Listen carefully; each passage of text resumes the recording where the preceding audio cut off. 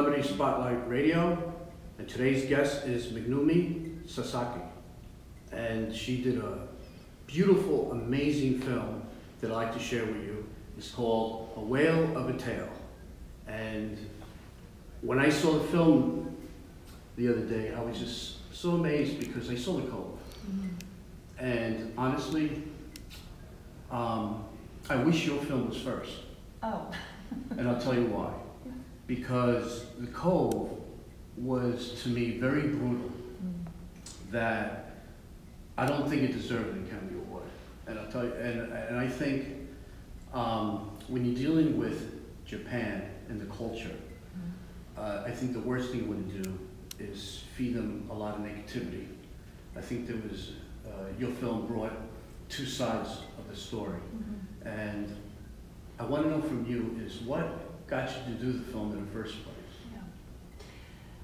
I was very shocked to see the movie The Cove in 2009. And I knew of Taiji. I knew that they have a very proud history of whaling of like 400 years. And when I saw The Cove, I thought that they really didn't seem to understand the culture or spirituality behind it.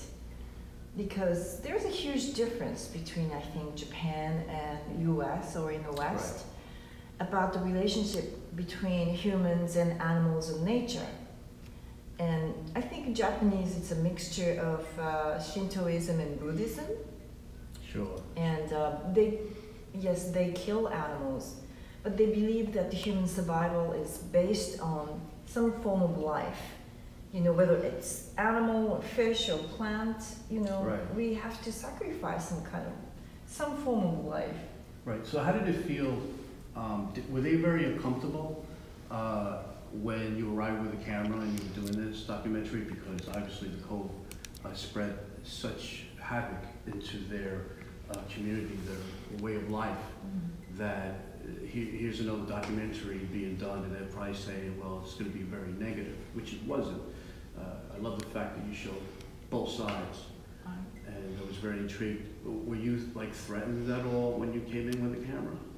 Well, first I went there without camera. I met, you know, community leader, mayor, fishermen's union, so that, you know, they understand clearly what I was trying to do. And they were sort of frustrated by the Cove. So when I said that I really like to introduce your voice to the world, you know, but not just your voice, but this is not going to be promoting the dolphin or whale hunting in the movie, but I just wanted to see a sort of comprehensive picture of this controversy, and they were willing to participate, even though they're kind of reluctant and a little bit skeptical, I would say.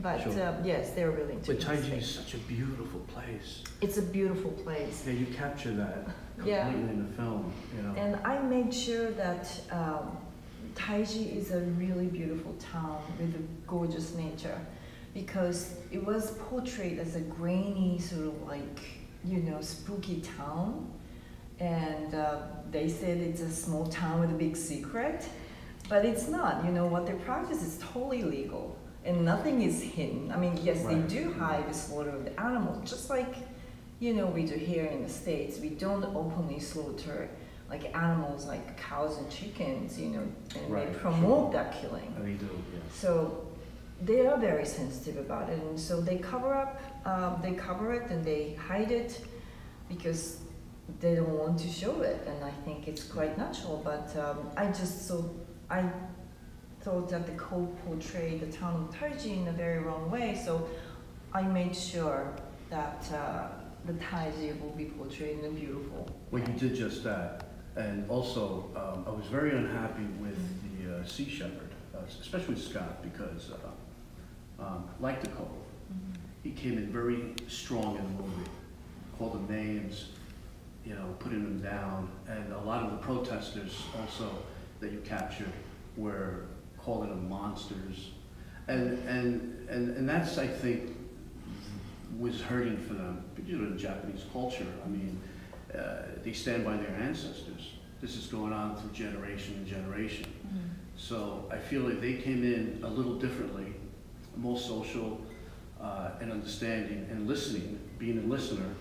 I think it could have been a different way. That's why I said if your film was first, it would have been amazing. Because let's face it, once people today, in today's world of social media, Twitter could destroy somebody's life, destroy a country, you know, and hate, and that's why you got to be very careful. Look, the other day, Dwayne "The Rock" Johnson took his family to an aquarium, his kids, you know, and he posted these lovely pictures, him with dolphins and whales, you know, on social media, and the animal activists, they went after him.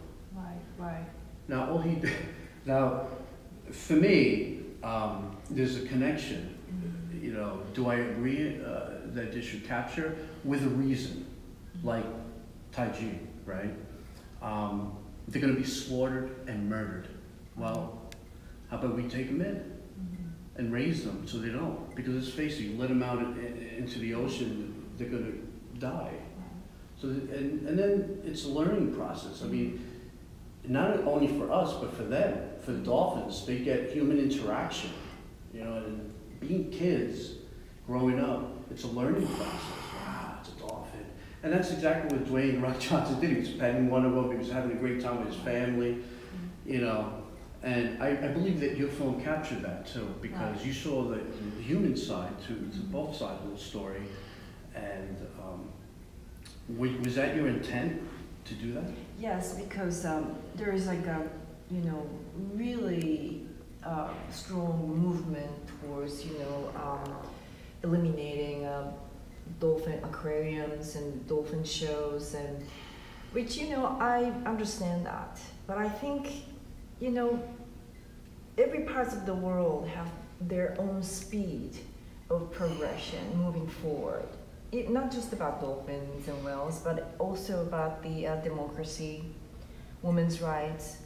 You know, like the women in Afghanistan cannot accept, you know, the same speed of the process of accepting women's rights because of their background and history.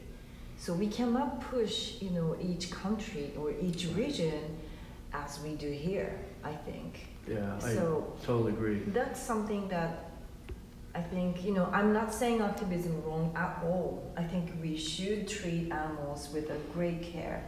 I think we should treat animals without cruelty. But I think it's such a sensitive issue, especially when it comes to, you know, a cultural, like, you know, history. Yeah, I agree. That's what they dating back 400 years. And to have anyone in any country come into somebody's turf, land, and start criticizing something that's been around for generations, what they should have done is open their arms and see how can we fix this, you know?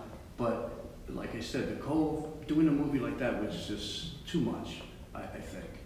And look, 32 years ago, this November, Star Trek came out with The Voyage Home. And that was about the future. There were no humpback whales. So they went, because they were extinct in the 21st century. So they went back to the past to bring back 2 humpback whales to the future. Right. So showing that film to them, right, compassionate, they might have connected in a way. And then showing your film, maybe after, right? It would have hit hard, because I think people, even though it's been down in generations, people have changed over the years. Which is one thing that Scott said correctly. There's been a lot of changes in the world that people are accustomed, like slavery, he mentioned. You know, and eventually, right? You don't have that. You still have a lot of racism going on, obviously, that we're still working through. But I totally could understand how your film fits. And I'm very happy that I saw your film, because, you know, I'm more like I am an activist, but I was an aerospace engineer a long time ago before the entertainment business. I used to work for Con Ed as an energy consultant. So I got into this field because that word being sustainable came into the picture, and I said, what's that? Because I only knew it as energy conservation, saving energy and, you know, saving the planet in my way. Right. But now sustainability means a lot more. The ocean, the animals, right? And the human food, beings too. Human beings, right. Well, they mentioned something called mercury, right? Right. And they looked into that. Yes, Science. that's like one of the biggest myths about Right. mercury in the dolphins and small whales meat, because Taji's been always target of the fierce criticism, not just about killings, but also this mercury, they say contaminant. But mercury is not the only thing that you can find in the whale meat. And also, so the mayor actually ran a very comprehensive test, and they sampled, checked the hair. Actually, they picked up the hair sample from the residents, and then they found out the mercury level is very high. Like, for example, I think it's about 4 times higher than the Japanese average. Wow. But surprisingly, no one had any health issues at all, which is also surprising. So what is mercury? You know? True. I mean, true. they only talk about the high level of mercury found in the whale meat and dolphin meat, but how does it affect to the human body? They don't really get into that. But so the mayor of Taiji didn't want to go with the rumor anymore. He wanted to have scientific evidence. If it's really bad, they cannot even talk about tradition. It's about this, you know, human life and human health. We can't, you know, hide this. So he wanted to have a truth. So he did it along with the Minamata Institute, which is the world, you know, leading research organization about the mercury contamination. So and then they found nobody was sick, even with like a highest level of mercury level. They were so healthy. And then actually the guy who had the highest mercury level, he didn't even eat whale meat or dolphin at all. Yeah. So there's a huge myth surrounding it. And also the mercury level they find in the dolphins caught in Taiji is just about the same as the in tuna.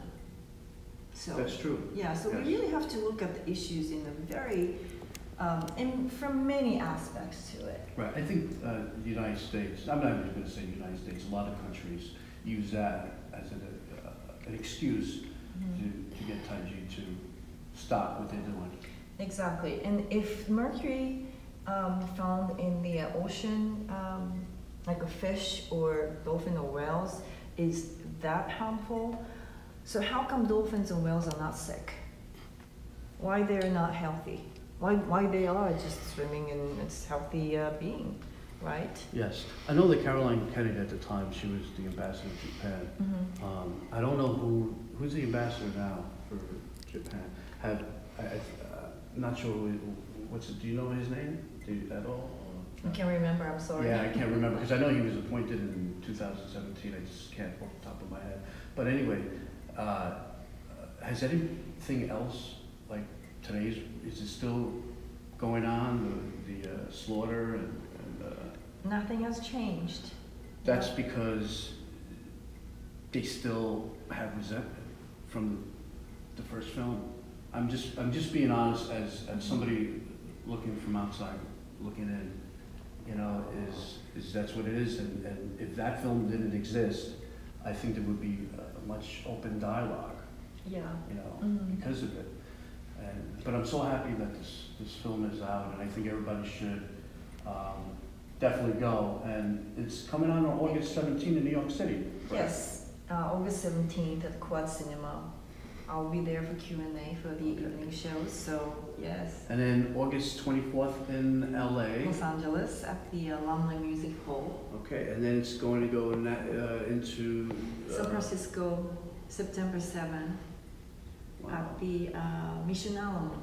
And where can we find information for this film? whaleofatelfilm.com. Okay. And also we have a Facebook page, so if you can go to Facebook and keyword search Whale Hotel, you'll find us, and you find all the updated information there. Is there going to be a sequel to this film? Like a? I hope not. Yeah. One question, Jay, Yes. the journalist. Mm-hmm. I liked him. Yeah, I like him too. He was great. Yeah. And what's he doing now? He's actually back to Taiji now. He's finishing his dissertation for the his doctor's. Yeah. Well, thank you for coming, and definitely I hope this film goes all over the world, because I think people should see this film. Thank you so much. It's a pleasure meeting you. Pleasure meeting you Thank too. Thank you. There you have it, another great episode for Celebrity Spotlight Radio. Thank you.